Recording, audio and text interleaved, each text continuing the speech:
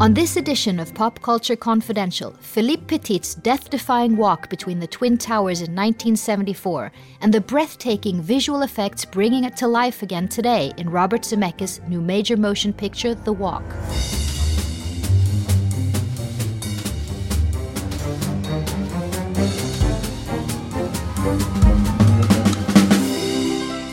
Hi, I'm Christina Yerling Birro. I guess when you know, you know. According to the new movie The Walk, the real-life Philippe Petit saw his first wire-walking act at the age of 8, and he knew this was what he was destined to do. And on August 7, 1974, Petit walked across a steel cable strung between the towers of the World Trade Center, an event that went down in history.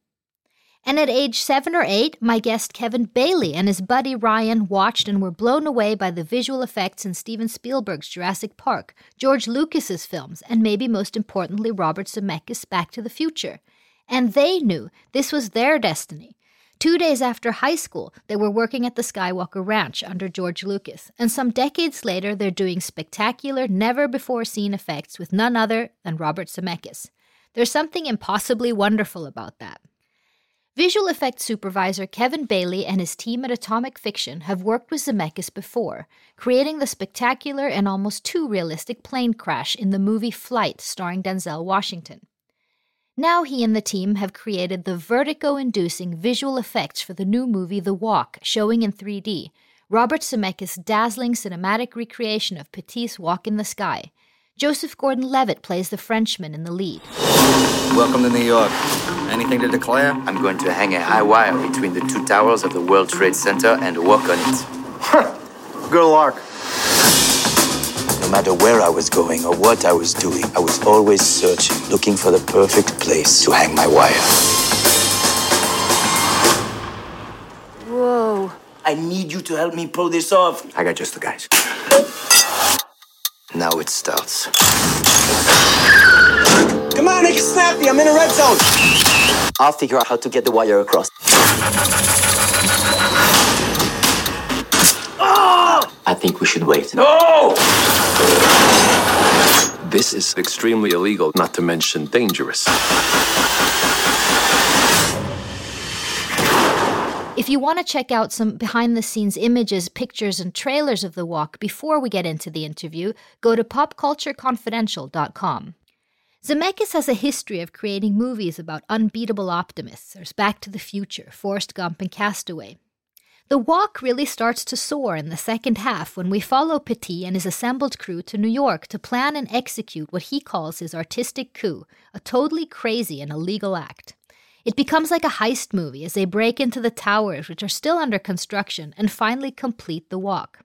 Petit's real walk between the towers was 110 stories up, 13,050 feet or 400 meters above ground, and he used a 55-pound, 25-kilogram balancing pole, without a net, without a safety harness, nothing.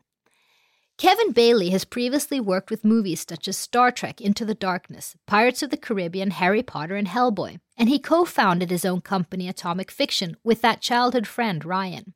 Mr. Bailey and Atomic Fiction were not only tasked to create the stunning effects, the World Trade Center, and the New York City of the 70s, but also in a way honor the legacy of the Twin Towers, who after 9/11 became a symbol of disaster, but during Petit's walk were a symbol of something quite the opposite. Visual effects supervisor Kevin Bailey, thank you so much for being here. Yeah, thanks for having me on the show. I've never felt such enormous fear of heights and vertigo while sitting very comfortably in a movie seat as I did watching this movie. Is there a key effect that made this real, would you say? Well, it's first of all, it's great to hear you say that because I think that's part of the spectacle that makes this movie not only worth going to see, but worth going to see in 3D. And I'm actually not a big fan of 3D movies in general. I'll usually go see them 2D myself. This is one of a handful of movies that actually deserves to be 3D. So it's great to hear you say that. In terms of like what really made it effective, I think that it really started with obviously what Philippe Petit, the wire walker himself, did. I mean, just inherently what he did is absolutely bananas. It's totally insane. 1,400 square feet off the ground with no safety gear. And I actually had the pleasure of going and being in a helicopter for 2 days above New York, filming reference video of what it looked like from up there. And I will never forget the feeling of hovering a helicopter right above ground zero at 1,400 feet, literally being in the very place that Philippe Petit did his walk and looking down. And that just sense of like simultaneous awe and terror was something that I really brought back to the team and helped work with them to create in the visuals for the film, that profound emotion. Could you understand that he had made it when you were up there, when you were looking down? To be honest, it really truly is one of those feats that it's my brain cannot comprehend how he did what he did. Philippe doing the walk succeeded against all odds. Has he ever mentioned himself to you that he was like, shit, this is high? I mean, that he actually ever had that feeling, or did he never even think about it? Yeah, Philippe himself, who, by the way, for those of the audience that don't know, he's still alive and kicking and walks the wire every day. And he actually trained Joseph Gordon-Levitt for a week in wire walking technique before the shooting of this film. So a lot of the wire walking that you see is actually Joseph Gordon-Levitt walking on the wire himself. And in hearing, but not Philippe, 110 stories up. That's your work. Yeah, that's like 12 feet off the ground, which is still pretty high. Yeah. Philippe, he does mention that it was a different kind of heights. Like he said he was familiar with the void, being the space between the things that he's walking. He's familiar with the void, but not this void. Like it was just a different animal completely. And was he ever frightened? I don't know if he'd ever admit to that, but I'm sure that you would have to be crazy not to be scared at times. Although I can only imagine that when he was up there between the wires, I mean, he crossed between the Twin Towers, I think 8 times. And I can only imagine that he was sort of in that zone, that adrenaline zone that kind of, thrill junkies get when they're doing what they're doing. You're going to wear a safety belt underneath your costume attached to a safety line. I am not going to do this walk with a safety line hanging off of me. From that height, it will be invisible. No one will have any idea.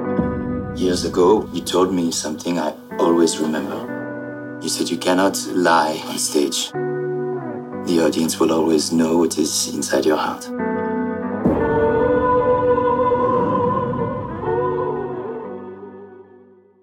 I want to get back to sort of the nitty-gritty of the actual visual effects, but I'd like to talk a little bit about you, because your own story is pretty fascinating. When did you know you wanted to do this? I think it would be easier to kind of like to just say that I've always wanted to do this. I think that there was a time where I was 3 or 4 years old, and my dad brought me to go see E.T. And he always loves to tell the story about how my popcorn bucket was taller than I was. I had having to peek over it. And, really as long as I can remember, I've been into this. And, when I was 7 years old, I met a friend of mine, Ryan, who actually I co-founded Atomic Fiction, our visual effects company, with today. So we're still really good friends and work together every day. You were 7. We were 7 years old, yeah. And the real turning point, because we always loved movies, but the real turning point was when we saw Jurassic Park.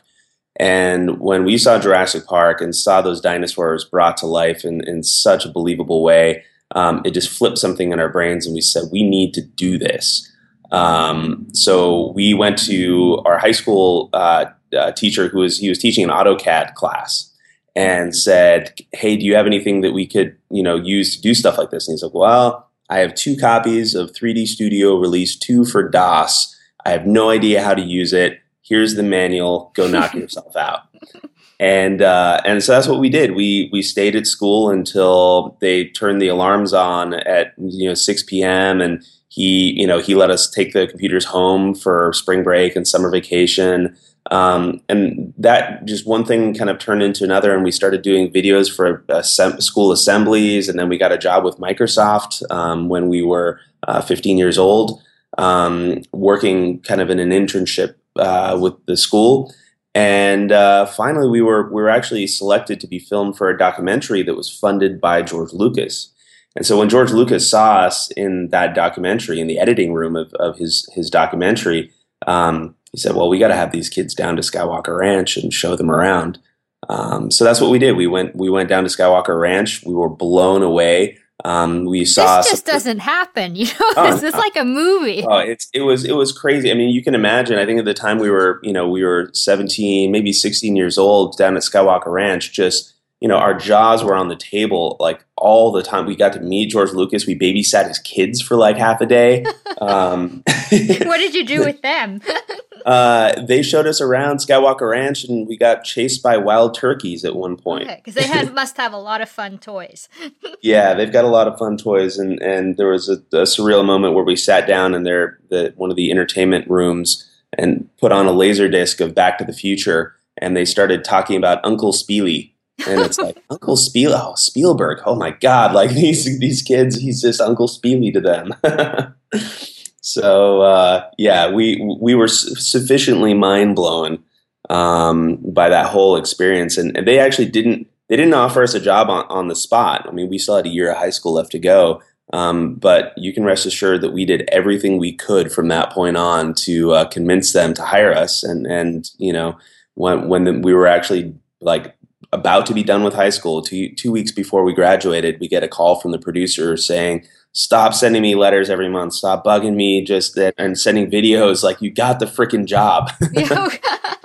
So it really worked out. And that was the beginning of a career that has now been kind of rallying onwards for, 18, 19 years. So at 18, you're working for George Lucas Company. What and with your best friend that you actually start your company with later, but what would you say that he or his company taught you? Oh man, I mean, it was the best form of education that we could have possibly asked for, so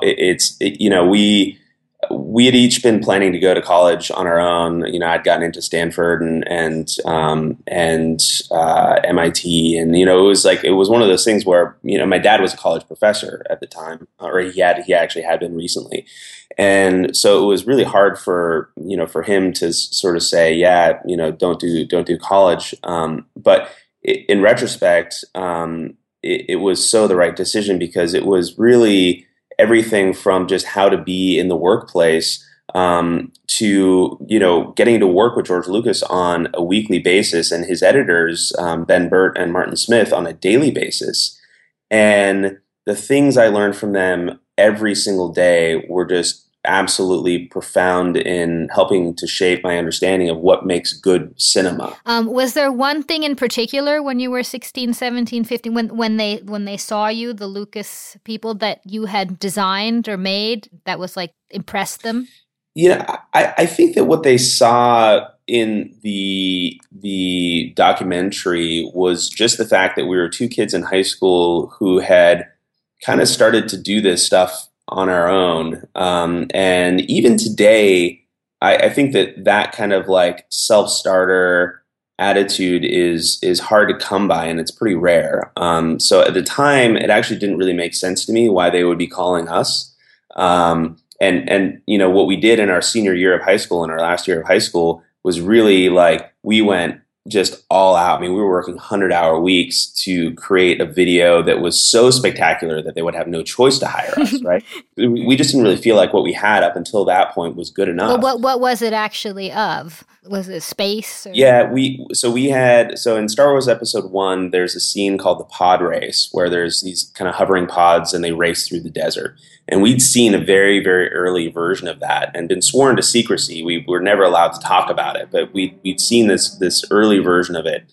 And so we actually went back home and designed something that was sort of similar but different enough where we wouldn't get in trouble, right? Okay, yeah. So we went out to the forest behind our high school and shot a bunch of video footage, and then created a hovercraft that we flew through this forest. And the whole premise of it, we did it for school assembly, where each one of the 4 classes in our high school had a speeder. One was yellow, one was red, one was blue, one was green. And then they raced against each other for a 3-minute long video. And, each class got to root for their hovercraft, right?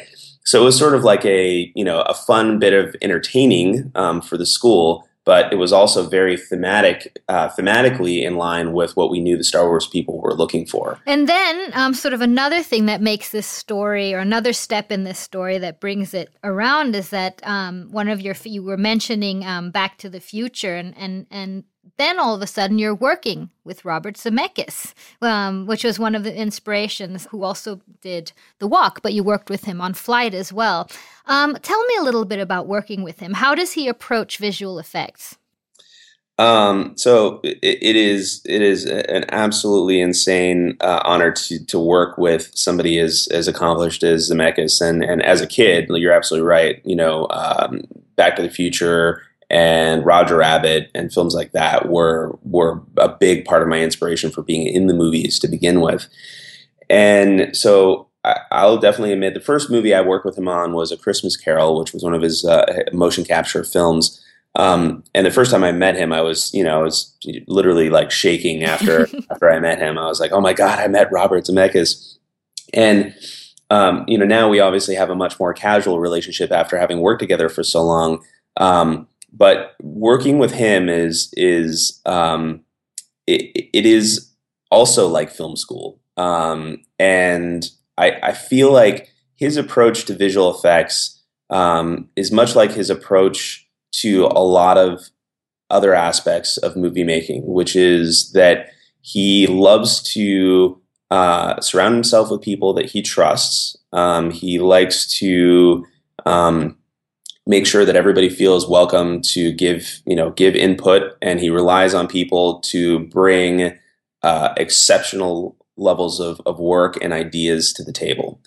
That said, he also has an incredibly clear picture of what it is that he wants. And so he brings you this movie, I guess the script, The Walk, and you guys start on it. How does this process start? Of course, the buildings aren't there anymore. How does the research go? In terms of like how we made New York and the towers look the way they look, it was really just a combination of thousands and thousands of photos, both from the internet and scans from books, and the photos from the actual walk that Philippe himself did. I mentioned that we'd been up in a helicopter above New York filming reference footage and photography. We used photos and footage from modern day New York as well. And then some of the stuff we just had to build from scratch. So what we ended up building, thanks to all those thousands of reference photos and video footage, was a completely digital version of 1974 New York, which is substantially different than modern New York, right? What's the biggest difference? There's a lot of buildings that aren't there now that were then, and then even more buildings that are there now that weren't then. So even buildings that exist today are usually covered by buildings that are new, right? So the view is just tremendously different when you look at it from a detailed perspective. So pretty much, there were several hundreds of buildings, probably 10 square blocks around the base of the World Trade Center buildings that we had to literally build every air conditioning unit, every storm drain, every hot dog stand in the street, all from scratch. And when you say build, yeah, so in the visual effects process, we essentially create a digital version of these buildings, right? So we build sometimes you see in these making of movies, these wire frames. They look like very very simple wire representations of the buildings. And then we have an artist go in and apply texture to those buildings, and then we have another artist go in and say, okay, well, I have the shape of the building and I have the texture, but, glass is shiny, brick is dull. Let's make sure that all that works. And finally, when you have hundreds of buildings together and all the streets and everything has its proper, shape and its texture and its surface qualities, then we have to put virtual lights in the scene to mimic the sun and the sky. And once all that's done, there's a process called rendering, which basically takes that very kind of interactive recipe, and it can take 300 to 500 hours for every second of the movie to do what's called rendering, to turn it into a beautiful final frame. Two magnificent towers, 100 meters taller than the Eiffel Tower itself. What do you think? I don't know. It looks so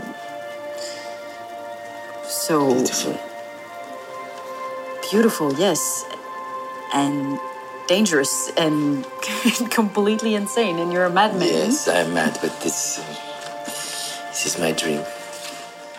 How big is the team, and how long did you work on the walk? Yeah, so at Atomic Fiction, we had a team that was about 120 people for I would say probably 7 months. And then there were 2 other visual effects companies that worked on the picture, Rodeo and UPP. So probably between all of those companies, there were, I would say, probably close to 300 people. And what was the visually most challenging shot, would you say? Robert Zemeckis is notorious for doing these kind of very long, sweeping, creative shots, right? These camera moves that go on forever.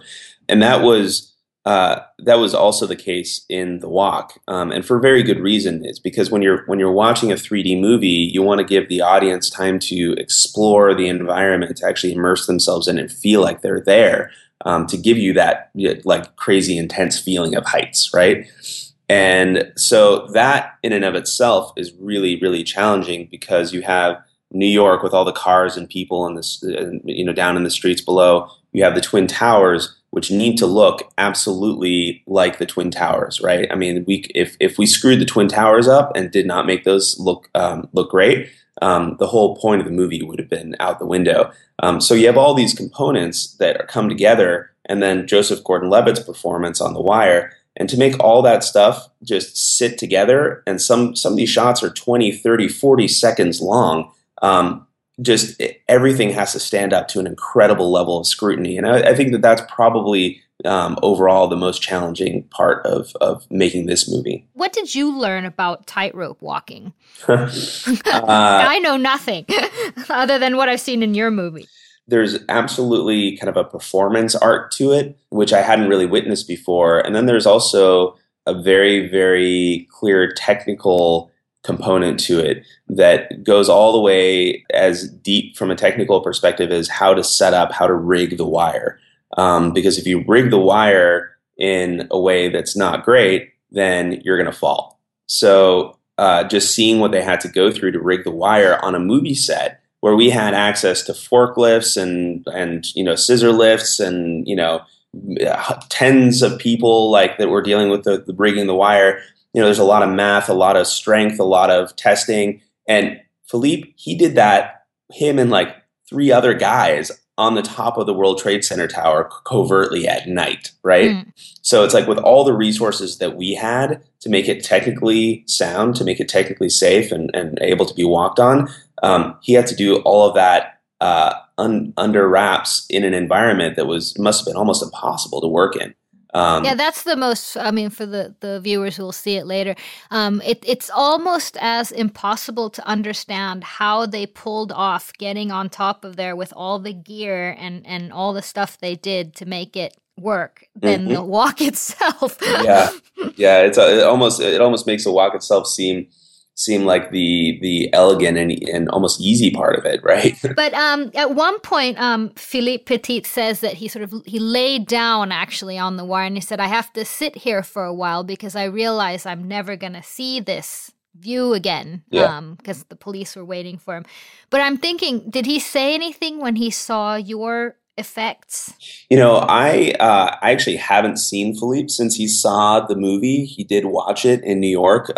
Him and Bob Zemeckis watched it together, and the message I got back from that was Philippe really loved the film, and that's actually a giant compliment, because if there's anyone on the planet that's going to have critique about the film and how he's portrayed or how New York looks from up there, I mean, he's the one person in history that actually was there.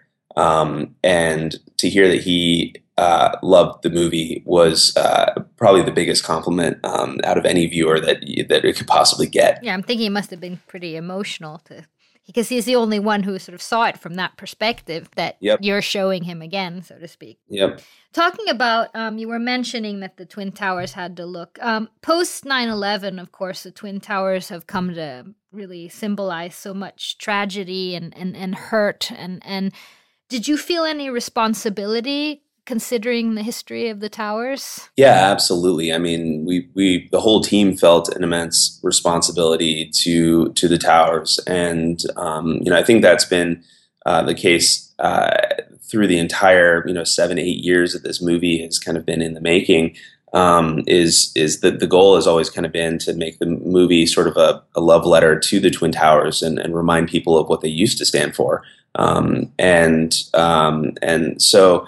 The tricky bit of that is, everybody, because the towers were so much in the news and also part of everybody's everyday lives for the people that lived in New York, everybody actually has a different memory of what the towers looked like. And that's actually for good reason, because the towers, they're metal, they're sort of this anodized aluminum material. And so depending on the weather and what time of day it is, they actually did look different. They were very much so kind of chameleon-like. If it was a dark, stormy day, they would look dark gray, almost black. And then when it was a bright, sunny day, they would look almost white. So we really had to kind of do a lot of work on the technology side to make sure that the way the towers behaved in their environment really looked good, looked the way that people might remember them on that particular kind of day. And we built so little of the real thing on set. I mean, we built about a 40-foot by 60-foot corner of the roof. Just basically the roof, right? Yeah. Exactly. Yeah. Just basically the corner of the roof, and enough where anything they needed to walk on, we built for real on this big green screen stage. But everything else, the roof itself was 200 feet by 200 feet. I mean, there's not a stage in the world that's big enough to actually build the real thing. So we had to do digital extensions on everything. And, the skin of the tower itself is fully digital all the time. And it's kind of like a scary proposition, right? Because a lot of people, I think, they go to see movies and they're like, oh, there's too many effects in it, and this looks CG, this looks digital, and it kind of takes you out of the story. Well, we couldn't afford to do that here. We were doing so much digitally, but we had to make it look like we were doing nothing digitally, right? And so that was the whole goal, is to make the towers look the way that people kind of remember it, and then also make people forget that there were any visual effects in the movie at all. Have you gotten any reactions from people that it's beautiful to see them again, or, that type of thing after what happened? Yeah, we've definitely gotten those kinds of reactions. And I think one of the test screenings that we did very early on in the film, actually, where the visual effects weren't even close to being done, it was really, really great, because this small group of people, it was about 20 people, we asked them, do you feel like this is a positive portrayal of the Twin Towers? And everybody raised their hands and said yes, absolutely.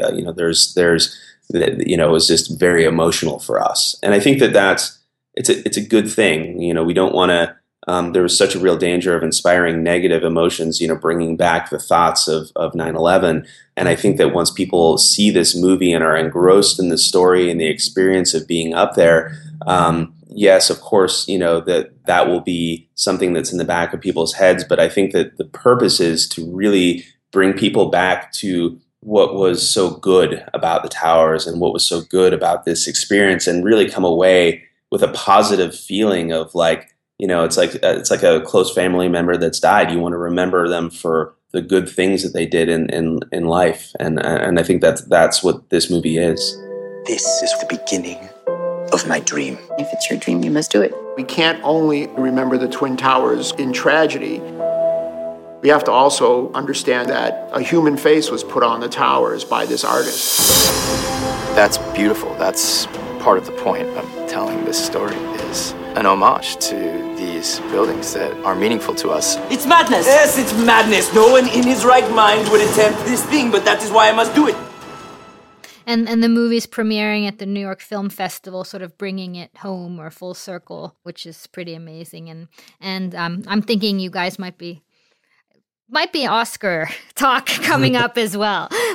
You were taken with dinosaurs and the DeLorean and E.T. What do you think the 13-year-old kids today are impressed by in terms of movies? That's actually a really, really good question. And I think that probably asking a 13-year-old is better than asking me because because I'm definitely... You're too old now. I'm just thinking if there's something, I mean, if you can in your work and if you're sort of what people are asking for, if it's different landscape or if they're still impressed. I think they're still impressed, and I think that the thing that is really great to see for me, because like I have nephews and nieces that they'll go see a movie and like one of the big blockbusters superhero movies, and they'll kind of sit through it and they'll smile, and every once in a while they'll talk about it afterwards. But those movies they're amazing technical achievements, but they're so just over the top all the way to the end, right? So it's more of a fantasy than a representation of reality. And what I'm kind of seeing them reacting even more to is movies that can make them feel like they're somewhere else, right? When you watch a movie like The Avengers, it's an amazing experience, but you don't feel like you're there, and because it's so unlike anything that you could ever experience. Whereas there was actually a 15-year-old that I talked to that went and saw Flight, and he said afterwards he had nightmares about the plane crash, right? And it wasn't because it was so over the top. In fact, a lot of the times you're just in the cabin of the aircraft. You're not even seeing what's outside. But the way that Bob Zemeckis did that scene and the way that we executed the visual effects, it made it realistic. It made it feel like you were there. And so I think that's kind of what The Walk is too. It makes you feel like you're up there between the Twin Towers with him without going overboard. And then kind of moving forward to what people in the future are going to be watching. I mean, I think, virtual reality and high-end gaming are going to be challenged in the same way, where it's going to be very easy to give people sensory overload and make an unbelievable but still very spectacular experience. And I think the real challenge for filmmakers and content makers is going to be making experiences that you actually believe that you're there. And for a second, you can lose yourself in those moments. And so I think that's kind of what, the kids these days want to see. And I think actually even the more mature audiences, will want to see that too. What's the next project for Atomic Fiction? Yeah, so we are working on Deadpool, which is sort of this comic book anti-superhero movie. It's hilarious. So we're working on that with Fox, and then we're ramping in on the next Star Trek movie with Paramount.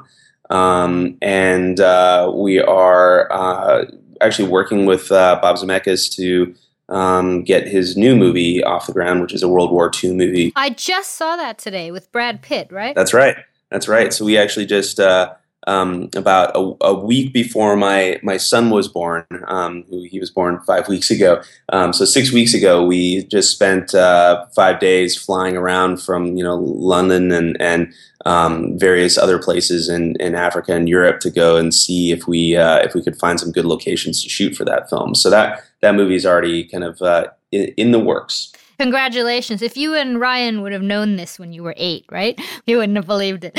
Exactly. It's like, you are going to be over Europe on a Gulfstream jet with Bob Zemeckis. I would have just been like, you're full of it. Thank you so much, Kevin. This was really fun, and I was so honored to speak to you. Well, thanks so much for having me on the show. And I've listened to a bunch of your stuff, and you interview some really interesting people. So I'm very honored to be amongst them. Thank you so much, Kevin Bailey, for the interview. The Walk is premiering both in the US and in Europe very soon. Thank you so much for listening. You can follow us on Instagram, Facebook, and Twitter. The homepage is popcultureconfidential.com. This show was edited by Tom Hansen, music by Carl Borg, produced by René Witterstedt and myself, Christina Jörling Biro. Thank you for listening.